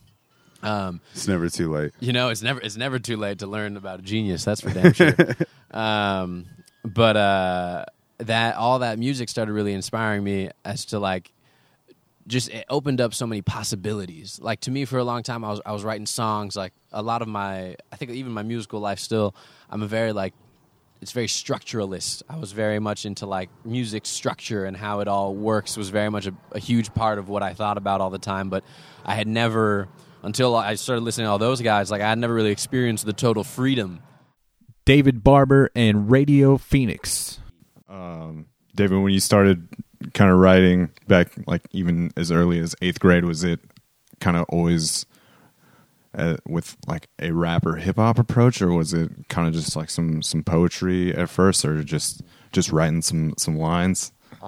It was both actually. For a really long time, even through elementary school and middle school, I enjoyed writing poetry, and but it became more hip hop and rap about that time, in high school. But it stayed two different lanes. I've always enjoyed writing any style, and then the hip hop writing on the side.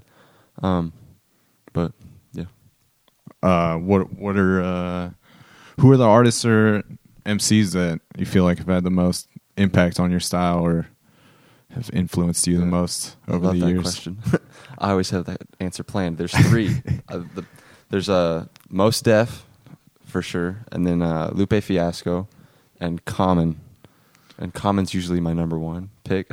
Those are very solid picks. Yeah, those are the main 3 that really had the biggest impact and biggest influence on me.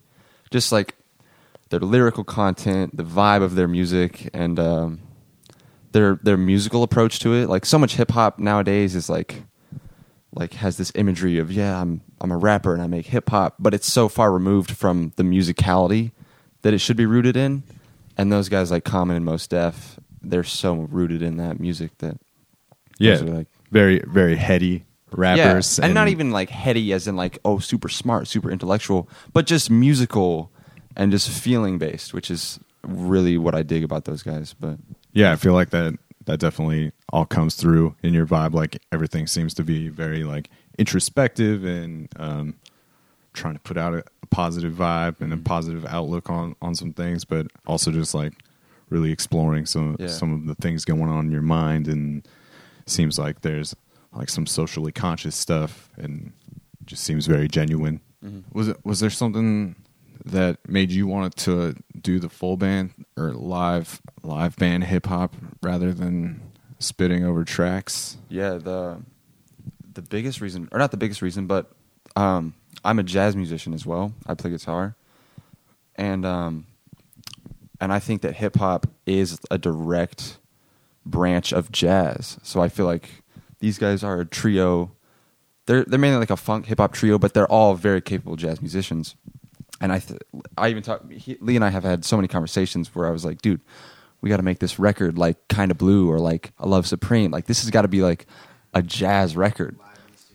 But it's just like, I don't know how to describe it. Like we wanted that vibe of a jazz record. And yeah, like we had these charts and they all have direction, but we all have freedom inside of them. So like that's what drew me to that, is like there's still so much art and creativity to be improvised on the spot. Even on this album, this is my first album, their first album with a hip hop vocalist. But so yeah, the jazz vibe is just, it's so much more organic. Not that I'm against like beats and producers, I love that. But I love the jazz vibe as well. From Minneapolis, Minnesota, The Last Revel.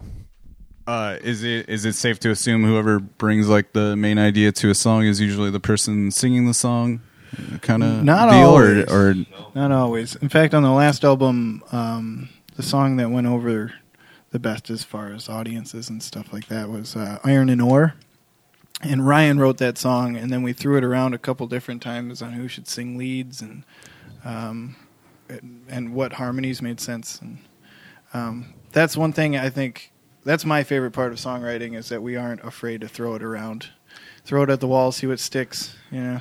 Yeah, no, that seems like it definitely opens up a completely different dynamic. Like once you're willing to like part ways with the song and be like, all right, I don't need to, maybe I'm not the best vocalist for this jam, or yeah. You guys definitely have, like, seems like you're going out for pretty good periods of time, 3-4 weeks at a time, and is it fun, interesting, I guess, to go into a different city every day and know that like you're not going to be there the next day? Yeah, it's a weird feeling every single time. Last year we were out 198 days.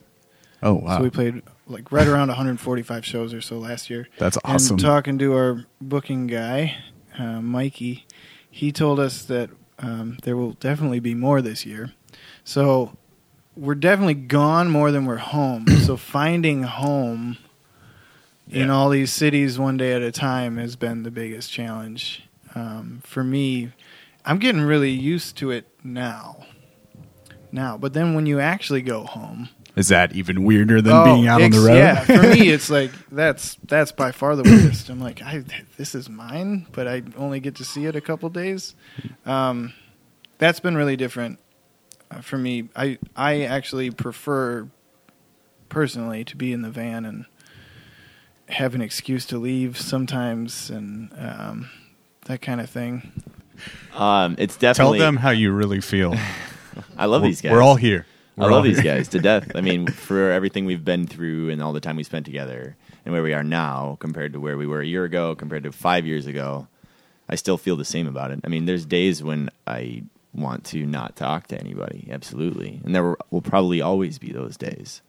But ultimately, like, it just goes in waves. I mean, it's just with whatever you choose to do or who you choose to be with or spend time with or work with or whatever. It's like some days you just want to just strangle them, but you don't. Absolutely. But you don't, and you just work out. You just push through it. You know, I always had this. When we first started going on the road and just like things get stressful, I just tell myself that, like, if somebody's making me upset, it's probably my fault because they're just being themselves. They're just doing their own thing, and I'm the one who's getting rubbed the wrong way. So you just kind of like, I don't know, push it down and internalize it. I don't know. I don't know about the last part, but the other part is a very mature way to go about it. Is it also just kind of one of those things where every once in a while one of you guys has to like look at the other and be like, yo, like we're a touring band, like we get to do this all the time. And big picture always helps. It always helps me to take like a step back from I'm offended that you smell the way you do or something, whatever it is. It's like, I don't know what you ate, but it's not okay right now. And you get so emotional. Like, it's like the worst thing that's ever happened. Like in those moments, the only thing that saves me is like, wait a second. What am I actually doing with my life? I'm touring around the country with my best friends, sharing music. And yeah, that's saved me a lot. Right on. Well, looks like you guys have a good time on stage, and there's something very communal about the harmonizing that takes place, and that seems to be like where a lot of the magic lies in the songs, and it's very cool to see. So yeah, I can't imagine working with any other two people in my life right now. Just because of where it all started, we were friends first, and that inspires so much. The co-founder, you guys, like, because it just seems like you're just doing what you want to do, and I feel like I go crazy if we don't. Like, we'll be like, we didn't. This is our first tour in like 6 months, and like I was like losing my mind before we left, and like today I started booking the next one because I just like we get out here and it just feels so much that like all the voices in my head shut off when we're out on the road, because it's just that environment where you have the space to kind of be reflective, but also at the same time like that every day you at the end of the day get to go on stage and be covered in sweat and like kind of bloody and whatever, and then you feel good and you feel better, and like we don't always make very much money or whatever, but it's like I get the emotional release that allows me to feel like I'm not going fucking insane, which when we're at home and I have to when I'm at home and I'm like at work or whatever. Like ever since kind of going on that first tour, that has like created that desire for you to be out there all the time now. Like when you get home, did that like really open your eyes up to that, or is that something you felt like you always wanted to be kind of out on the road playing your tunes every night? I think ever since I was a kid, like I would always watch these old punk documentaries just over and over and over and over again, like Kurt Cobain documentaries that I would watch those over and over and again. And there's like the Discord thing in DC, and like I would watch old stuff about like Bad Brains and Cro-Mags up in like Jerry's Kids and stuff in like Boston, and like and so since I was a kid, it was just like I always was like, I remember being in high school and like watching like Blink. I would watch old Blink documentaries, and like I just remember every single one them being like, it's like you have to tour and you have to go and do it, like, and you can't like, not you can't, you just like you have to or whatever. And so it's just like always my understanding was like, oh, you're gonna be in a band, then if you're gonna tour, like, I don't want to be in a band if I'm not gonna tour, like. And it was always such a harder thing for me because I'm like not very outgoing person naturally. So it's like, if I'm going to be in a band, it's got to be like, I got to take it seriously. Otherwise I'm going to feel like I'm going crazy. And so like, since we started and since we did that first one, it just felt natural. Like since we started and since I first started playing shows, it just always felt like this is what I was supposed to be doing. And like, this is how, like if I don't spend my time doing this, then like I kind of feel like I'm freaking out. And like Portia Sabin from Kill Rock Stars. Sort of that whole experience of sitting on that drum set, it really like kind of move you right away. It was perfect. It was exactly what I wanted. Like it was the thing I didn't know I had been looking for. It was just felt just perfect. And also I like to sing, so I ended up in a bunch of bands where I actually sang and played drums at the same time. Which, me and Phil Collins, woohoo. Hey, I fuck with Phil Collins. He's my dude. Anybody that listens to this podcast knows. Yeah, exactly. That I mess with Phil Collins. Singing, drummers, no problem. So I went home to New York, and then I got into a band immediately when I got back home to New York City, and I did it by looking for people to play with in the Village Voice, which now sounds so funny and outdated because, of course, everything's done online now. But that was like, I literally put an ad in the paper and like answered ads from the paper. It's funny. Yeah. During those early years of playing in bands, did you always have like a desire or a sense for like the business aspects of it? Was that something that always caught your attention, or were you just playing music and having a blast? No, I was playing music. I was listening to music. I was going to see bands. I was obsessed with music. I lived in London in 1991, and I probably went out to see live music 5 nights a week at least, including hitchhiking to the Reading Festival and getting there just in time for Nirvana to play their final song. They like ended with "Smells Like Teen Spirit" and went off stage. And then after them was this band Chapter House, which I'm actually a huge fan of too. They were a shoegaze band from England. And then after them was Sonic Youth. And that was I'm so glad I hitchhiked to the Reading Festival because it was, and then we ended up just like crashing in a tent with some people we met there. Oh, wow. It was super fun. Like it was a great weekend, but I got to see incredible bands. I mean, Sisters of Mercy, Godfathers, like just some truly great acts. So yeah, I mean, I was just obsessed with music. Did that tour in the country just like really blow your mind and open your eyes up to some things, having that experience? Absolutely. The thing I really learned about myself from touring is that I am a tour slut. Like I love touring. Like I would literally get in a van tomorrow. I mean, I can't anymore now that I have a kid. Things aren't quite the way they were, but before I had a kid, like, yeah, I would just get in a van. I'd be like, let's go. I loved touring. It didn't bum me out at all, sleeping on floors. There were some uncomfortable aspects. There were some like real weirdos that we ended up spending the night with. That happens. But overall, I just loved it because there's nothing as exciting as like getting up in the morning, getting in the van, and like knowing that you're going to go play a show that night somewhere. Like it's just so exciting. Fluff and Gravy Records. Chad, do you have any like what's your biggest takeaway from this thing thus far that John kind of just got you wrapped up in 6 years ago? I would recommend it to everyone. No, honestly, it has been the most glorious ride of my life, and I wouldn't trade it for anything. I mean, the people that I've met, getting to work with John. And to be able, this is art I would probably not have stumbled upon had this not been the circumstance. And, I've always loved music, but I haven't been this close to music. And for that, I'm thankful. I'm eternally grateful.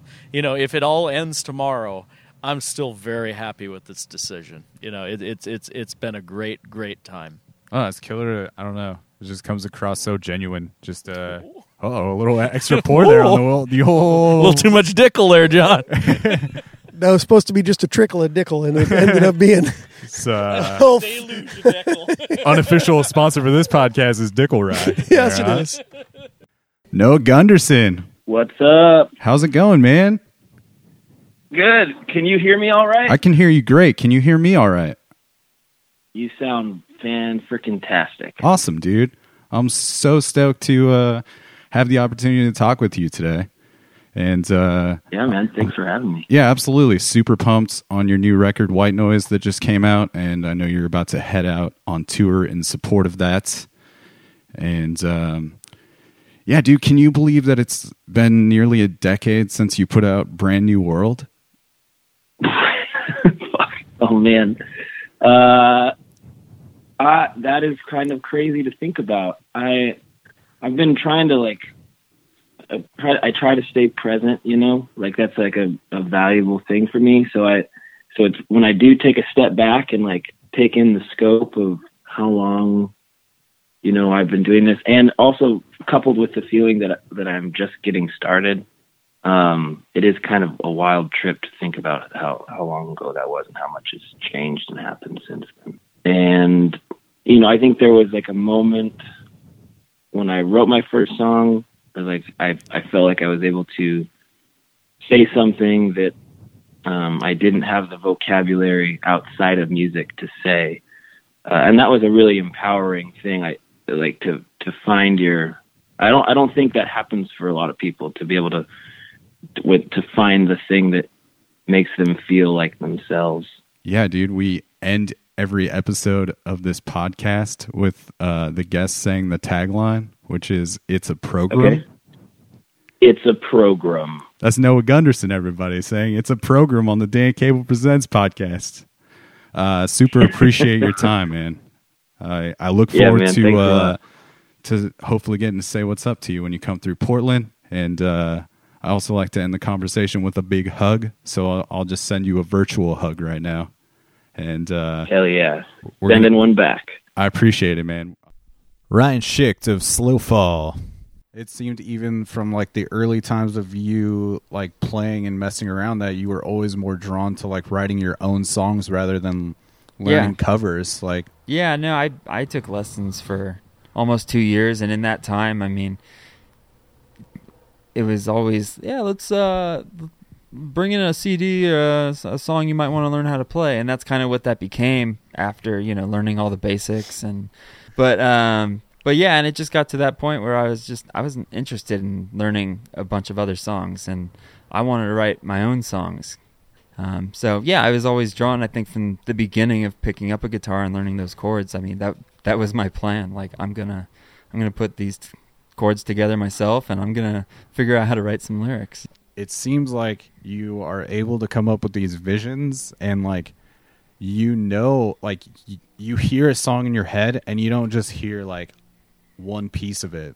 You're not like, all right, here's the part and we're gonna like work this out together. It's like, okay, here's this piece, and then like I see it going here. It's like, just feels like it's all very like thought out, and like what you want to happen, and how it can happen, or maybe not necessarily always how it's going to happen, but like you can hear the whole idea like front to back in your head, and it's just like a complete picture for you, which is I think I have to imagine the song to actually go anywhere with it. I have to kind of map it out first, and that it goes as big as let's get strings on this, whether it's keyboard or a couple cello overlays. Yeah, absolutely. Let's we need big drums, we need heavy guitars here, like whatever the arrangement is. Like I usually hear it pretty big because that's just some of my favorite kinds of songs. If anything, I think I've tried to maybe kind of pull that back a little bit, and I'll have to kind of do less sometimes. Like, I'm stoked that you're still writing music and recording music, and maybe not necessarily to go out and play shows. Like, right. I know you would if a band came together, but like the priority is to like produce and write and put out music. Absolutely. And just put out your thoughts and ideas to the world. Like, that seems like it's what it's always been about too. It's just like, I want to share this. Like, yeah, it would be cool if something came from it, but like, this is about just like sharing my point of view, or like hopefully connecting with people the way other people have connected with me. Absolutely. It's just about creating. Yeah. And being excited about it, and actually being proud of it. And it's like, I don't know, it's a snapshot of your life. Absolutely. And I mean, I don't really take a whole lot of photos. And I don't keep photo albums, if people still do that. Yeah. But for me, I mean, that's what this is. And that's why it's so important. Well, thanks so much, man. It's it's a program. That's awesome. Episode 75 with Hammerhead. Great time. Yeah, it was crazy when you guys left here that first time you came in, because I had this feeling that I was just like, man, I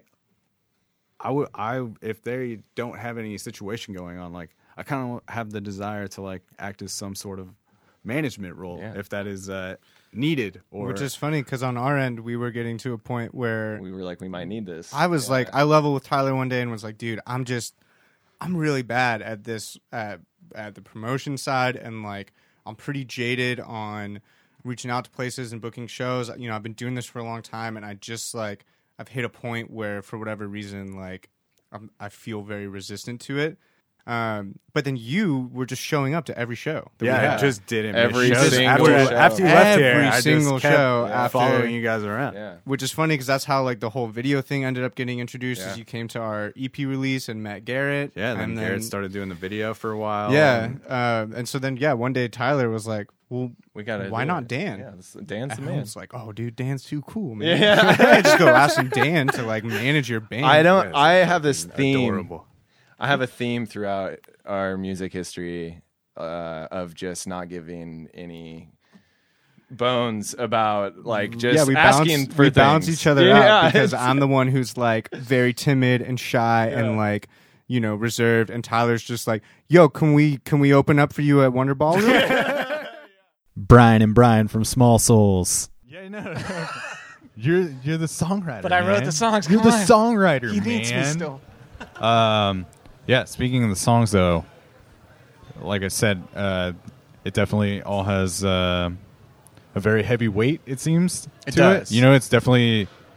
Yeah, there's some dark vibes on here, and, I mean, I dig the shit out of it, because I'm just down. I'm down for that. Well, it ain't Jack Johnson, It's not that accessible, but I feel like I've always been drawn to Brian's songwriting because it has even a song that's like, oh, this is a song about family, but it's a dark song about family. Yeah. And he just taps into this, even especially on a song like Lucid Dreaming. First time you played me that song, I was like, wow, man, that's intense. It's going to piss some people off, and I love that. Like, I just love how raw it is. I mean, you say stuff in that song that, like, nobody is saying, and that's why I really related to that song. Yeah, man. I mean, it's even on this record, you have that line that's, I've always said how I felt, so I won't say anything, right? Oh, right, yeah. So, yeah. That's on Existential Midlife Crimes, right. As far as, like, this collection of songs, was there an overall inspiration for it all, or is each song kind of a different piece? I feel like the songs, to me, feel cohesive in the sense of, like, themes of trying, I've often approached songs like questions. Like I don't quite understand something lyrically or writing the music too. Like, well, what could happen here, or how does this work, or things that really trouble me. I try to articulate those in songs, and it was coming out of a couple dark years, like personal things that were struggles, and felt like really the exercise of those emotions kind of helped me stay sane, and it felt like I hope it's not pure catharsis, because I think that's a little tough for people to listen to, but hopefully there's enough in there that people can relate to it, right? That's what you hope, that it could reach other people that way. No, man, I think it comes across very genuine, and that in question form a lot, just questioning the ways of the world and whatnot, and right. relationships and things of that nature. And I just think there seems to be like a real rawness to what you do lyrically, and I think that sort of vulnerability is very engaging to me, and also very, like, I don't know, it comes across very honest, though. I don't feel like you're doing it, saying these things for shock value, and I think that's when there's that was my concern, line. like especially with Lucid Dreaming, where it's definitely a not safe for work kind of song, and absolutely, and, I often use Brian with a Y as a sounding board for that. I think I was pretty unsure about playing Lucid Dreaming, and there's the last song on the album as well. It's like, it just feels very open and raw, and I know that it's had caused some emotional reactions when we played it live. So it's like, how is this going to go over? And Brian's been very supportive and all that. And well, I think that's one of the main things that art and music is supposed to do is, connect people emotionally, make somebody feel something, even if they're feeling something personal that's going on in their life. It's just relating to this song that you wrote that's personal to your life. Matthew Fountain. Any strong overall takeaways from like the whole experience of finally putting this record together and making this thing happen and finally putting it out into the world? Wow, that's a big question. I know it's kind of loaded, but no, I'll do my best. Well, I think, and this is really something that I'm starting to understand through therapy and whatnot. But I think I was really writing songs that were wiser than I am. Do you know what I mean? Like I was. These songs are telling me what would really be healthy for me to do. You know what I mean? Like or to understand, or like it's like, I mean, I guess anytime you write something worthwhile, it's something that you're in and not something that you're beyond. You know what I mean? Because if you're beyond it, then it's not emotional. You're not like enmeshed in it. So I guess that makes sense in a way. But yeah, I mean, like, it's funny because like I'm sort of writing from this wisdom that I just can't live. You know what I mean? Yeah, man. And I think that it's also helped me to become conscious of what I need to do to become a better person, maybe. So I think that's the main takeaway, is like what I need to work on. I can dig that, man. Camp Crush. Yeah, what would you say was kind of led to becoming Camp Crush and really like reshaping what you were doing? Well, we were already, I think it starts really with the fact that we bought a bunch of new gear that was really inspiring.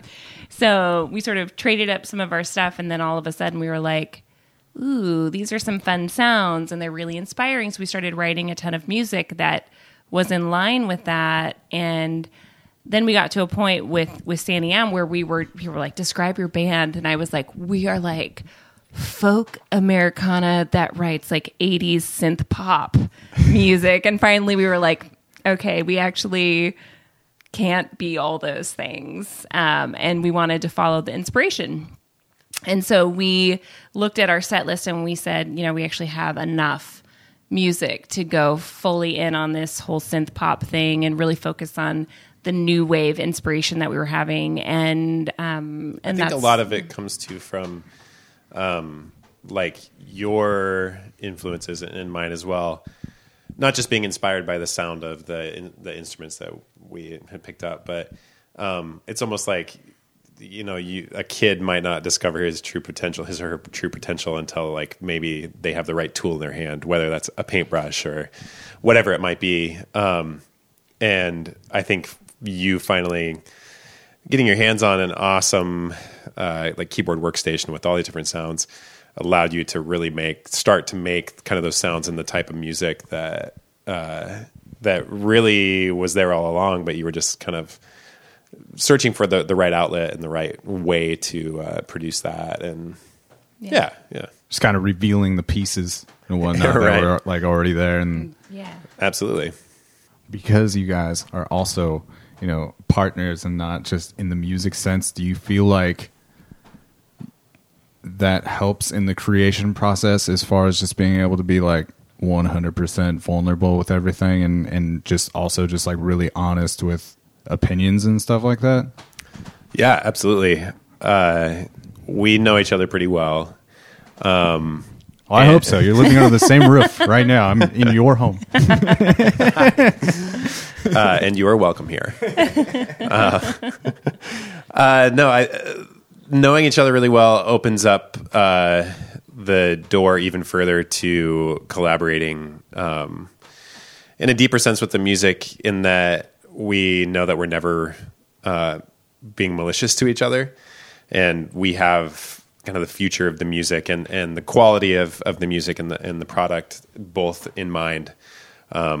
And Jen and I have the same goals, because we sit down and we hash out our goals. We hash out where we want things to go, where we want our lives to be, and we think about happiness alongside all of that, and our relationship and all these things we hash out all the time together, just to make sure that we're staying on the same track. And that definitely makes its way into the songwriting process and into the process of the band and all the logistics that come with that. And so when we work together, we're fully open, because we know that there's no subtext, which is super nice, because it allows us to kind of, there's nothing that you're holding on to when you go in. You just kind of leave it all behind. Or, there's nothing really that you could be holding on to because we have it all out in the open with each other. And so it makes writing a lot easier because we can look at each other and know what the next step is going to be, or we know what this song is about. And so we can dive into that emotion as well.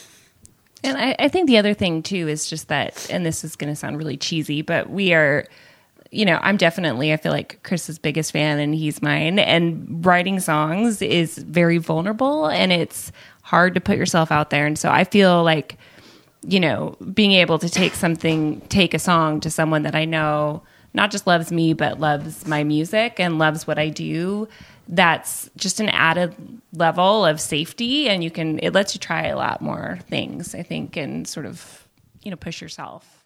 That's a wrap, folks. That's it. That's the end of the 2017 A Year in Review. Thank you for sticking with it. Thanks for checking it out. Thank you for all the support once again. I hope you enjoyed this mashup of conversations from the year. And I encourage you to maybe find the moments you dug and go back and check out that episode. As always, share one of your favorite episodes with people. Check out the YouTube channel. Share some videos. Tell some people about the podcast. Let's keep this thing going. Keep it rolling. And we're going to play it out with a moment from my favorite ending to a podcast. And it was with a really great band who put a killer record out this year. So this is the ending with Falconheart. Much love. A fun fact about Robert Williams: he is hands down the best hugger. Oh, he is. That's the truth that I know. Oh, yes. I was going to say in Portland, but that I know. You kind of get lost in it. Quite solid. I've had a hug from him already. The second he walked in the door, we looked into each other's. I had to embrace the man. Yeah, Mike and I just had this moment. We just looked at each other and we didn't have to say anything. No. We just hugged. It was really nice. Thank you. I'd like to have an exit the same way if we could. All right. Fudge, yeah. Wow. This is I kind of just want to end the show right now just so we can fucking hug each other. Jesus Christ. There's so much love in the program, DC. I mean, come on. It's a lot of love. Right? It's a lot of love. It's a beautiful thing. Gene just shredding right there at the end, just destroying lives on the violin. So amazing. I make you cry. Man, no, for real though. That's one of those moments that it's a special thing about being a songwriter and having a band. Bringing something, this raw emotion to, and then she adds something like that, and I'm just like. I can't even it makes me want to cry. Half I the time. will make you It's cry. beautiful. I No love good it. question, man. There's going to be a lot of tears after this, everybody. Tears and hugs and love and it's going to be craziness. Is it about time for that hug? It is just about. We're getting pretty close. Getting close. I like that you're looking for it. Falconheart, everybody. Thanks so much for hanging out with me today and cruising through, playing some jams for us. Thank you so much for having us. It was a pleasure to host all of y'all. All together. Yeah, of course. It's a program. Three. It's a program! Oh, that was a good one. That was a real Very good. good. That was solid. That was very solid. Do you want a mellow one? Yeah, yeah, But it's absolutely. program. We need all kinds of them. Program. Rum. Okay, nice and easy. 1, 2, 3. It's the program. We still got one saying it wrong. Jesus Christ, Aaron. Where are you at on this, Aaron? Program. Third time's the charm. Here we go. Softly. We're going to nail it. 1, 2, 3. It's a program. There it There is. it is. That was beautiful. was so heartwarming, Thank too. you again for cruising through. Thanks to Forrest Brennan for his smooth camera work. You can find him at forrestbrennan.com for all your video and editing needs. Telling it. And we got Mountain Air Mike Hey-o. on the ones and zeros. Ringing him in. He's getting it. He's got all the hugs. No applause, though. And no all- applause. They're hating me right now. They're like, you Let's give it up for fucking Mike. lead singer thing. He needs validation too, everybody. He needs some validation too. We all need a little bit of love. Oh my gosh. Well, then why don't we give a little bit to Dan Cable? Oh my God. Whoa. We got the big claps at the end Now here. that there is a crowd pop, kid. Wow. Boom. That was amazing. Yeah, you can find everything at dancablepresents.com. Don't forget to give us a nice iTunes review, rate and review, subscribe, 5 stars, all that good stuff. Get yourself a baseball tee with my big dumb face on Yes. it. Do And it. feel fresh. And we will catch you on the flip side, Portland. Hey now. All right, there you go, Hey now. kids. That's how it happens. It's called Dan Cable Presents. We're going to go live- hug each other now. Let's God do damn it, man. It's a yeah. Oh, they're hugging it out, man. It's a live to tape program we do here at the Space all the time. It's Mountain Air Studios, MTNAIRstudios.com. MountainAirstudios.com. I'm Mountain Air Mike. Until next time, thanks for shopping. See ya!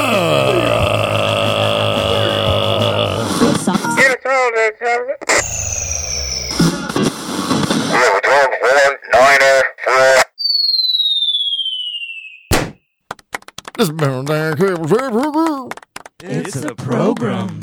I want to say, be master of your own shit. Yeah, be master of your own shit. All right.